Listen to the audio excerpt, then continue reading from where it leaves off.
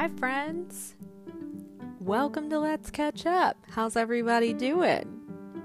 Nothing really happening, right? So very chill. This will be a short one.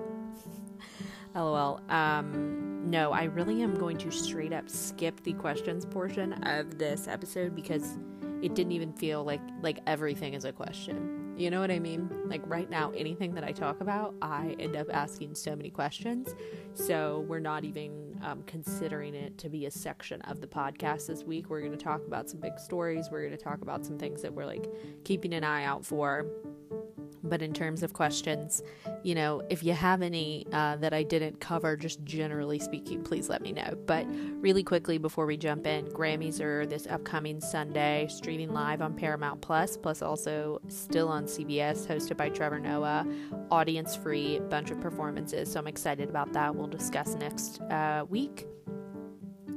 I also personally have been watching the clip of Alan Kim winning the Critics' Choice Award and crying like 17 times. He is so precious. My eyes are watering just thinking about it. He pinches his own cheek and says, "Is this a dream?" And every time I let out an inhumane noise because it's just so cute. I desperately need him to consistently work from here on out. And also, let's like not give him access to Twitter or something so that he can stay as pure as he is right now. Like let's hold on to him. He is my rock, I guess, right now is what I'm saying. Yeah, but in terms of this week, we're going to talk about obviously the big bombshell Montecito interview, the Duchess, the Prince, Oprah. And you thought my annoying British accent was done. Sorry, loves. Put on a spot of tea. We're going to spill some. No, but we'll obviously discuss that. We're going to talk about whatever Chris Harrison's, like, quote, apology thing is. I don't know. Is The Bachelor our monarchy? In the sense that they're both, like, long-running racist institutions that we can't be ripped away from. Hey-o! God, it's so depressing. Yeah, but we're going to talk about that as well as some new things on HBO, some new things on Netflix. Nothing, like, crazy exciting, but we're obviously going to break down the Meghan and Harry interview in quite a bit of detail. And spoiler alert, I didn't even write down any notes, so it's just a straight up stream of consciousness. I didn't edit anything out. But I don't think I speak in as my British accent as much as I normally do. So congrats on that. And let's catch up. Let's catch up. Sorry, that was horrible. Let's catch up now, lads. Sorry, it's getting to be offensive. I'm never going to be allowed in the UK again. Okay, so I guess we have to talk about the biggest story right out of the gate. What if I just did not talk about Meghan and Harry at all? I talked about it last week, and then this week I was just like, whatever, crazy, right? Oprah did a great job. No, we obviously have to go through the entire interview. So the full recording of the interview was 3 hours. They had to cut it down to, I guess, an hour and a half, and then on CBS this morning with Gayle, Oprah then released like a few other clips of the interview the following day because there was just so much content from the original interview with Meghan Markle and Prince Harry. Sorry, I never said their names. I just assumed we all knew what I was talking about. Guys, the overarching feeling was like very sad. I'll speak for myself. I had no idea the level to which, like, I knew it was bad. I knew that's why they left. They had to walk away because, like, the pain was too great, and Harry said over and over again he didn't want history to repeat himself, alluding to his mother, obviously, and he said it in this interview as well. The first chunk of the interview was just Oprah and Meghan sitting down. Now, I do not have any notes. This is going to be a full stream of consciousness recollection, so we're going to have to talk about everything. We're going to have to talk about the fact that I loved Meghan's shoes, and I do not understand how she was walking in them pregnant, because I would be in UGG slippers. Sponsor me. So Oprah and Meghan don't live particularly far from one another in Montecito, and they sat down and they were like, we're not at either of our houses. We're at a friend's house who has this beautiful, like, backdrop or whatever. So first of all, I do need to know who the friend is. Second of all, I love how they were like, we're not at our houses. Like, don't try and come find us. So the two of them sit down, and right off the bat, it's like these two obviously have a relationship. Oprah was at the wedding, but like they're not close friends, you know? They're like neighbors. So they like share some bits and pieces of their life clearly. Like they invited Oprah over to the chicken coop and they hung out, but also the chicken coop was fascinating. But simultaneously, Oprah did not have any knowledge of like how bad things were. So they're obviously not close friends. We have seen other friends, first of all, come to Meghan's defense about the bullying claims from the palace. And second of all, they've also said, like, I have the receipts about things that she said in the interview, so I know that they're true. So let's get into it. We start at the beginning with Meghan talking about how she was like, I didn't want to be alive anymore when I was pregnant with Archie. I just figured that the best way for everyone was if I wasn't here anymore. That's deeply scary and sad, obviously. Oprah was clearly affected by it. Meghan was clearly affected by telling Oprah about it. And when she reached out to the palace and said, I need help, I need to go somewhere, they said, yeah, no, you can't do that. Okay, obviously red flag number one. Really quickly, before I dive in much deeper, we also need to talk about the fact that like they call the palace all these different things. So it's like the institution, the firm, like I'm obsessed with calling it the firm, so I like will be doing that forever. But if you've watched The Crown, you do know to some extent, right, that like there's this idea that it's like the family, but also the crown, right, the monarchy, and those things are like separate, but the monarchy and the crown do take precedence over the family. So clearly Meghan hadn't watched The Crown before she got into it, but they did hint later on in the interview that they have watched some of it, and I need to know specifically what episodes. The ones where they portray Harry's father yelling at his mother and saying that he doesn't love her, that he loves someone else, because that's awkward. So they sit down and Meghan talks about how she went to the palace's HR. She was like, I went to human resources. And I do feel like we needed a moment, like a record scratch moment for everyone to be like, wait, you're telling me the palace has HR? I don't know why. It just never crossed my mind. I'm like, I guess it's definitely a business. Like, it makes sense, but it never crossed my mind. But they were like, we can't help you. You're not being paid. You're not an employee. So then they tell the story of how we all heard that Meghan made Kate cry. It was apparently the opposite, which like I wasn't super thrilled about that story being discussed because I've never been married, but I have to imagine the week of your wedding, you're like pretty emotional. And so if your sister-in-law says something, like it might just like upset you. So it's not like she intentionally tried to make her cry. She clearly apologized. Meghan kept saying like she's a nice person. She's not a bad person over and over and over again. But the point of the story was more so to say the firm, if you will, knew that that wasn't true, and they didn't squash the story and they didn't try and refute it. And that's when she started to realize that they kept saying that they would protect her, but they actually were never going to. Time and time again, she saw them step in for other members of the royal family, but never her. And the glaring one that everyone on the internet continues to point out is that Prince Andrew, Queen Elizabeth's son, has been linked to Jeffrey Epstein, has been accused of assault and pedophilia, garbage human, and is completely covered by the crown, is constantly kept safe and protected. And Meghan was like, I didn't make her cry. And they were like, so sorry, we can't change that story. We can't change that narrative. Like, are you joking me? So she did say, she was like, it's very clear that they were not going to step in on my behalf after saying time and time again that they were going to. There was this confusing conversation about Archie's security and whether or not he was going to be a prince. And then they discussed how they were going to take away Harry's security. And then they moved to America or Canada first. And they took away their security for Harry, Meghan, and Archie. And Harry was like, I had to start paying for it out of pocket. And thank God I had the money Diana left me. Well, he didn't say Diana. He said my mother, obviously.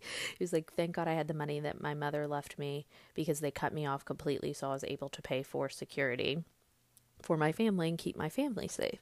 And I was like, quick shout out, like, peace up to Princess Di, who she always knew they're not going to take care of my second born little precious one.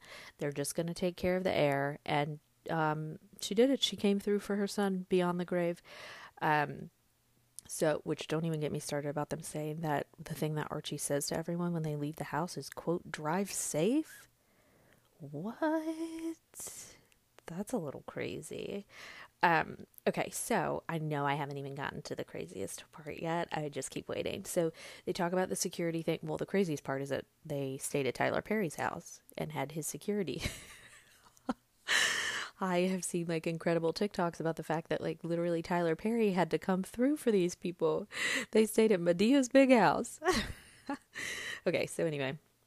So they take away the security, Harry has to pay for it, and then Tyler Perry helps them out, which is incredible. And there's a lot of confusion about Archie having a title. I like couldn't fully follow that conversation. But then, obviously, the conversation prior to Harry that has garnered the most attention is wherein Meghan says there's discussions about, whether or not he will have a title and be a prince, and also simultaneously discussions, quote, concerns about how dark his skin might be when he's born. And she says that these discussions were had with Harry, and then Harry told her, which, first of all, quick shout out to Harry. I'm being for real, because I don't think every grown man would have the gumption to be like, let me go tell my wife this real quick about my racist family. Now, each and every one of them, are stepping out here. William's like, we are very much not a racist family. It's like, first of all, you are, but like, it doesn't help for you to say like, we are very much not a racist family. Your grandmother is like 107. I truly mean this. It's not even her fault. Y'all are all about colonialism. Okay. Racism is straight up what you do. Y'all go to other countries and they're like, our queen. Y'all go like the Commonwealth, whatever. I don't even understand all this stuff. But I do understand racism. They were concerned about the color of that child's skin like you cannot see through Harry's skin. Like the first thing I thought, because this is who I am as a person, is I said, let's get out of Punnett Square and let's walk through this together, okay? As a biracial woman myself, that translucent ginger man she married, they're not going to reproduce. They really thought that they were going to have a child looking like Wesley Snipes. Like, what are we doing here? Y'all clearly aren't learning science in your etiquette classes. You know how to hold a cup of tea, but you don't know how to do a Punnett Square. You don't know about dominant and recessive genes. They really said, we are worried about the color of that baby's skin. Y'all get out of here. What you really need to worry about is the texture of his hair if you won't be real racist. Okay, anyway, so moving on, because this is taking forever. I understand this. So they clarified that they did not blindside the queen, that they wanted to do, like this joint kind of relationship thing. And then Harry comes out and he's like, listen, my dad stopped answering my calls. My relationship with my brother is strained. And I don't know what's going on there. And TikTok was really quick to say that Charles is the one that said the racist thing, the thing about the skin color. But because I'm a good little investigator, I was watching all these videos, and multiple people pointed out that Prince Charles walked Meghan down the aisle for her wedding. And a lot of people made a very good point that these discussions were happening prior to them getting married. So they were like, why would you let a man walk you down the aisle who you had already heard make racist comments? So people are like, it was definitely William, which I think is interesting, because I automatically assumed that it was Charles, but the way that Harry was also talking about the fact that his dad stopped taking his calls, but that they're like working on it now, and that his relationship with his brother is strained, and they didn't say anything other than like Meghan was like, Kate's a good person. It does give you kind of a vibe that maybe it was William that said, what color is his baby gonna be? Which, the fact that that man looking like that has the audacity to ask what somebody else is going to look like, I think is rude. Cheated on your pregnant wife. Get out of here. So anyway, it's, like I said, very sad. They both seemed like obviously really pained, really troubled. Harry was like, I was trapped. My dad and my brother are trapped. I didn't know that I was trapped. And more interviews and clips have been coming out of him talking about not liking England, or like being pissed at the press, like when they're like bothering him or asking him things. Like I obviously, I'm not a royals obsessed person or anything, but it's become very clear that like he wasn't happy. It wasn't like Meghan dragged him out of the UK and over to Canada. He knew the pain and the sorrow that would happen if they continued, and I don't know, it's really sad. So that's the whole interview, right? And then immediately the British press, you would think that in an interview where like a woman was like, the press was hounding me so incessantly that I could not leave my house, and I also could not be alone because I was scared of what I would do for myself. And the British press, instead of being like, terribly upsetting and sad interview, they're just like, whiny Meghan. Like, what is wrong with you people, honestly? Like, it's beyond racism at this point, because now we're getting into just like pure hatred, pure evil. Honestly, like, this woman just told you that at one point she was suicidal, and your response is to be like, whiny. So now you know who I'm obviously going to have to talk to or talk about next, is specifically Piers Morgan. This little gremlin of a human sat up on television, because apparently he has a show entitled Good Morning Britain, and said that he did not believe Meghan. We're not doing this, okay? Obviously he has had problems with Meghan for years, which I will talk about the interview that has now come out, obviously from 2016 as well. We, see him for years and years and years yelling about Meghan, talking about Meghan, and constantly being rude and racist and whatever, mean, cruel. If you remove race from the equation completely, I'm being serious. If you look at the way that Piers talks about Meghan Markle and you say, okay, let's say that he is the best possible ally on a regular basis, and he is not a racist and he is not a misogynist, you still have a man being incredibly cruel to a woman. Just a person being cruel to a person. So why are we televising this? Why does he have a platform?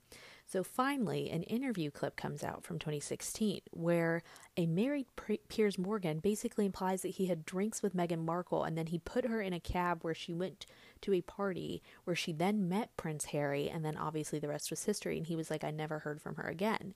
In this interview, he's laughing, he's joking. He's like, I got ghosted by Meghan Markle. His coworker brings it up on Good Morning Britain. Not explicitly, but he says, I know that, you used to have a relationship with her and she doesn't speak to you anymore. And that male fragility kicked in so quick, he hopped up out of his seat. That's when it happened. When that coworker said, I know that she doesn't speak to you anymore, he said, oh no. He hopped up. He said, you're not going to embarrass me. I said, fine, embarrass yourself with your shoes that clearly have lifts in them, clip-clopping across the floor. Skedaddle. Cheerio. Goodbye, sir. Like, what is this nonsense that you can be so explicitly cruel and say that you do not believe that a woman was suicidal because of the treatment of the press, of which you are a large part, and then to sit up and say that and to tweet it again with a picture of Winston Churchill? Goodbye.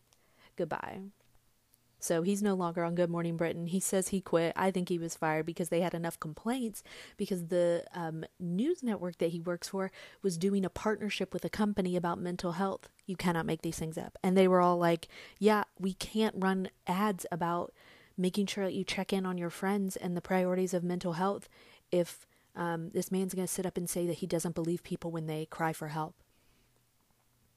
Which the palace does that too. Harry and William have that whole thing about mental health, so there's a deep irony in that as well.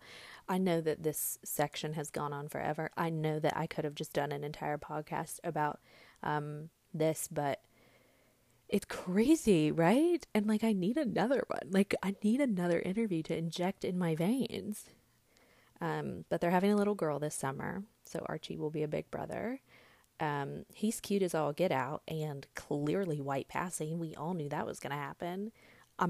Guys, I know that everyone's like, racism is the root of all of and I'm like, yes, obviously, such a big part, but I cannot get over the Punnett Square. I cannot get over their concerns about, I know that the fact that they had the concerns is wrong, I'm well aware, but I'm also well aware as a woman who literally has the same name and ethnic makeup as Meghan Markle, and it is something that I do speak of quite often. that they were worried about. Like, I just, I'll never get over it.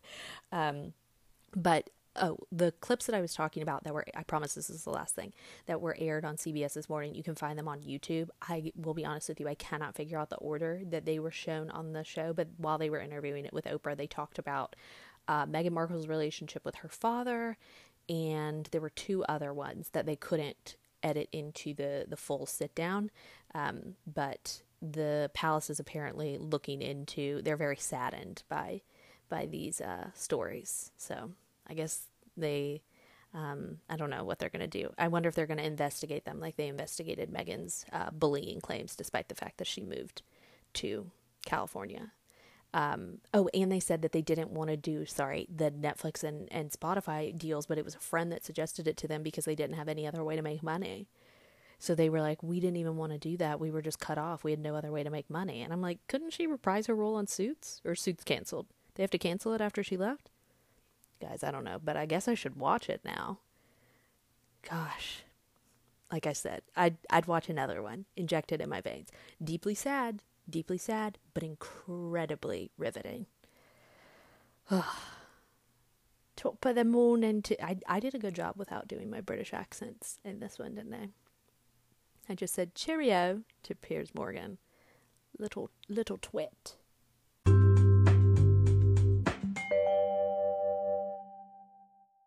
Okay, let's move on to the other weirdly racial story. You can say racial, and you can also say Rachel, and there's also another Rachel, which I won't lie, that has been my favorite part of this drama, is that people have to constantly figure out how to pronounce Kirk Connell, because I guess it's Kirk Connell and not Kirk Connell, because there's Rachel, and there's Rachel Lindsay, and there's Chris Harrison. Anyway, moving on. So we're going to attempt to just tie up these loose ends so that we can all move on, maybe, with our lives. Not even going to get into Matt having that conversation with his dad on national television. Not even going to touch that with a 10-foot pole. It was gross, disgusting. Not surprised that presumably a large room of white people decided that having a conversation with a black man and his estranged father would be good for TV. But okay, go off. Anyway, so Chris Harrison made a statement and had an interview on GMA. I don't know if we can call it an apology. He did say, I'm sorry. But Rachel Lindsay was like, I've forgiven him. I saw it. I'm moving on.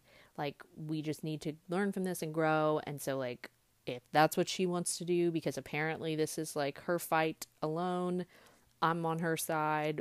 I'm ready. Let's do it. So we're just going to touch on the highlights here, and then we're going to hopefully move on until someone says or does something inherently racist, and or Emmanuel Maacho has to sit down in Chris Harrison's place and basically be like, how did everyone feel about that weird racist stuff he said? And then all these women have to be like, yeah, not great. Didn't love that I was trapped in a resort with him for a couple months. So Chris Harrison had a pre-taped interview with Michael Strahan, not a coincidence, where he barely answered the questions Michael asked, honestly, and he repeatedly offered just triple checked PR statements with, canned phrases like, I made a mistake, I'm an imperfect man. Is this a John Mayer song or an apology about being racist? Oh, well, it could be both, because remember how John Mayer said, never mind. Moving on. Wow, I can't believe I went off on that tangent. He says he wants to be back. He says he plans to be back. I'm sure that he will. The thing that's so crazy is this franchise as a whole was so slow to defend Rachel Lindsay and will be presumably quite quick to reinstate Chris. I'm sure that we will not see anything tangible from this franchise. I think that that's pretty clear. I think that's what we've learned from this, right? Is that the only black woman that you've ever elevated within your platform was being harassed to the point of needing to remove herself from a social media platform where she makes money. And it took 5 days for you as an institution to be like, stop, guys, stop. Chris Harrison did that too. He was like, I implore you, if you are all these white Bachelor stars did that. They got on their Instagram stories and they were like, if you are one of the people, and I was like, ew, so you're assuming that these garbage people follow you? That's so disappointing. I saw Caitlin Bristow say it. JoJo Fletcher said it. They were like, if you're one of the people saying mean things to Rachel Lindsay, stop. I was like, oh, okay, so you already know that it's the people that follow you. How disappointing for you. Not like Daniel Maltby, who was like, If that's one of you, you can leave, get out of here immediately. Because she just assumed that, she said she only had to block 2 people also after she spoke out about it. Because she was like, that's not the kind of vibe I cultivate around here, which, good vibes. Okay, sorry, tangent. So Chris also said that he apologized to Rachel Lindsay initially, which we did know that he reached out to her 2 days after. He did say that he hasn't spoken to her since she was bullied off Instagram, but she's back now. Yay. So just a couple quick interesting facts that I do want to point out. First of all, Bachelor recently gave both Bachelor Nation, because they have all these podcasts now. They recently gave both Rachel Lindsay's husband, Brian, and should have been the first Black Bachelor, Mike, a podcast. And I'm obsessed with them accidentally giving them a platform to scream about Chris Harrison. The timing was actually crazy. It was they announced that they were giving them a podcast 2 or 3 weeks before the Chris Harrison extra interview. And so Brian was 10 toes down for his wife in a way that made me attracted to him for the first time since he showed up on the show. Let me tell you, the rage that he had, okay? You go, sir. Very clear the love and respect that he has for his wife. And I'm sorry for yelling about how you should have picked Peter, Rachel. I'm sorry. Another fun fact, one of my favorite accounts on Instagram is Bachelor Data, and she does all this research. I don't know if I brought it up on the podcast before, but she does genuinely so much work every day. She has a Patreon if you're interested in paying for it, donating, because she has a full-time job and then just sits on Excel sheets and cranks out all this data for us. She was quick to point out that even in the midst of Chris Harrison saying he was stepping away from the Bachelor franchise, in the few days after the interview, he was still offering cameos. So people could pay $300 and have the host of The Bachelor say happy birthday to their friend Bethany or whatever, and he would still pocket that money and benefit from the franchise that he's allegedly saying he's stepping away from. Not too long after she posted that, he stopped taking cameo requests. So the power of Instagram. 24 hours after the pre-taped apology with Michael Strahan on GMA, Cameo was back, baby. So if you guys are headed to a baby shower soon and you don't know what to get, try a Chris Harrison cameo. I'm sure the mother will be thrilled.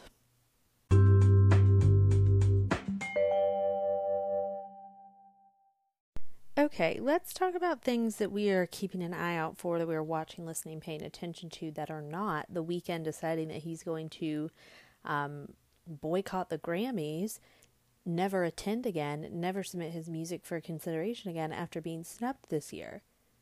Because that is dramatic. I'll say it. I mean, I don't get it, I guess. I've never been a Grammy-nominated music artist. That's what they're called, right? Grammy-nominated music artists. But the fact that he was just straight up I'm never submitting my music for consideration again. I know this sounds really terrible, but he's not if Beyonce was never again, forget the Grammys, no more Grammys. The Grammys would be oh boy, she's right, no more Grammys, we're out of here. But I don't know that Abel has enough power. Anyway, so that's not what we're paying attention to, despite me spending all that time talking about it. What I have been watching is the Alan V. Farrow HBO docuseries. It's obviously deeply upsetting for a variety of reasons. I don't even know if I want to say watch it, because I've found it very upsetting. It's all the trigger warnings before you even hop into it, regarding assault, both sexual and otherwise. It's just, I don't think I'm going to discuss it here, but because that's what I've been watching, I'm going to take a hard pivot in a second, because it's disturbing, but available. And what I'm actually watching is a lot of other things that provided a little joy when Hollywood isn't acknowledging a child being abused. So Netflix, come through it while HBO upsets, except for when we watch Hot Dog, I wish I was ashamed. The other thing that on HBO actually is this show that kind of looks like it's trying to be a little Euphoria. It's Generation, and it's basically about a conservative Orange County town with a bunch of teenagers who are basically we want to live, we want to be free. I don't know, we'll see how it goes. But what's on Netflix? Last Chance U, basketball. Very intrigued by this. I don't think anything will ever beat the first season of Last Chance U. Truly, I don't want to be dramatic, but that was one of the best times in all of our lives. And before the pandemic and before, Jerry had his run-in with the FBI, remember Cheer and remember the joy that that brought us? Wow. The other thing, college admissions scandal doc is coming out next week, the 17th. My body is ready. Okay. So just like prep, we're staying on the lookout. We're keeping our eyes peeled. And Coming to America is also available on Amazon Prime. Definitely watching that before I watch Midsommar because I'm still very scared of that, guys. Just want to go on the record really quickly saying thank you so much for putting up with the fact that every week I'm like, I don't want to spend $20 renting a movie because that's annoying, and I understand that. But I watched the movies this week. Yay! So she's not going to complain. But the first step is on Netflix. I watched Moxie. Now, I started this movie and I said, no, thank you. Patrick Schwarzenegger playing a high schooler, no, thank you. The idea that this little white girl who Amy Poehler birthed has decided that she cares about other people's rights, no, thank you. I don't like this energy, okay? I don't ever like the energy of a mom and daughter being such close friends that the mom can't live, But then we got into a vibe where Ike Barinholtz is a teacher and he has a sign on his whiteboard that was 2 pieces of paper. And the first sign says, "You matter." And the second sign says, "Don't give up." But when you put them side by side, it reads, "You don't matter, give up." So that gave me a good chuckle. And I was like, wait, this might be a vibe for me. Julia Louis-Dreyfus's son is also in this movie, and I know I should be mad at nepotism, but he actually is quite funny. So, like I said, the vibe of the movie initially was like, little white girl becomes inspired by someone new in her life to care because she's never had to care before. Her mother, played by Amy Poehler, was this activist and protester when she was younger, and it would appear that she didn't really teach her daughter much about that. And I was like, okay, so I don't like this fun movie. But then it got good. It got better. And I mean, obviously it's not perfect. By the end, there was like this one moment where they were like talking about all this stuff, and this one girl was like, "And my hair is not nappy, and no, you can't touch it." And I was like, okay, I feel like a white person was just like, we haven't talked about women of color enough, so let's just sneak this line in. So like, that wasn't great. But 2 of the girls from Saved by the Bell, which we know that I love the reboot, are in this film. I was crying at the end. I'll just tell you guys. I don't know why. I was just like, yes, look at these girls like linking arms and being there for one another and like fighting for what they want, even if they get in trouble. I was just like very inspired by them. And I was like, should I have been more proactive as a teenager? And then I was like, I don't know, maybe not. Like, if you're lucky, you get to live longer and you can just do all that later. But it was genuinely quite sweet. So then, within kind of a similar vein, but not at all, I finally watched Judas and the Black Messiah. Imagine a world where someone's like, so I watched Moxie and Judas and the Black Messiah, and weirdly, there is a Venn diagram. But I learned a lot watching it. Like, I'm kind of embarrassed by how much I learned about it. I learned about the Rainbow Coalition, which, if this was a different podcast, I would really go into why the government doesn't like that. You know what I mean? But I learned about the Black Panthers as well as the fact that Fred Hampton was assassinated because a man was an FBI informant in the Black Panthers, guys. I had no idea. And the man in the film is portrayed by Lakeith Stanfield, who we know I love so deeply. I just aspire to be the monotone, quiet, funny guy. But spoiler alert, I am not. It was really quite good. I know that I'm not saying anything exciting. That's why it's nominated. That's why it's winning awards.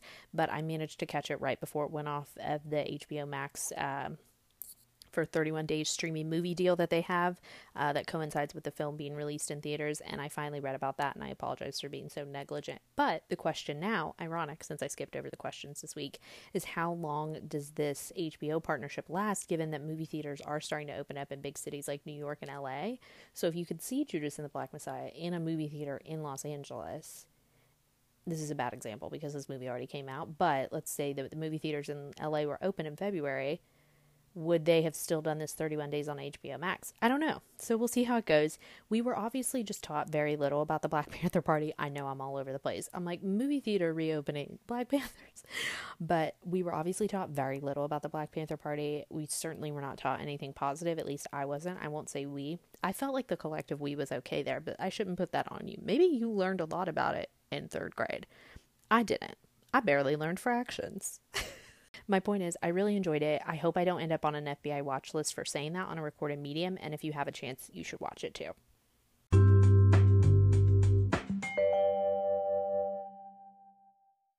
Okay, last thing that we're paying attention to this week is not Meg Thee Stallion in a Maroon 5 song, because I love her so much, but I don't understand what's going on there. I mean, she's cashing that check, but I don't, like, this is, they literally did the exact same thing with Cardi B, like 2 years ago or something like that. So anyway, that's so far from what I'm about to talk about. What I'm about to talk about is something that I do think I should have been talking about for the past year, but there's no time like the present, right? So books turning into TV shows or movies, right? Maroon 5. No, but I love reading. We all love reading, right, kids? Yeah. Just kidding. I don't really care if you do, in the nicest way. But so much television and movies recently in the past few years, I feel like, has been adapted from a book. And, you know, Reese Witherspoon will option a book now into a limited series. Big Little Fires everywhere. But I'm going to rattle off some books that you should hustle up and read because they're coming to a screen near you this year.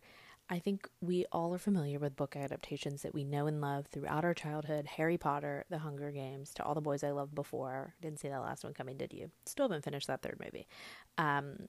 Almost anything Reese Witherspoon makes these years. Normal People, which I did enjoy the show more than the book. But the list goes on and on. So I'm buckling down and making sure that I read some of these. So I'm prepared for the media that's coming out this year, because I do like saying things like either the trite cliche, the book was better, or, you know, I read the book and I really enjoyed this a lot more than I was expecting to.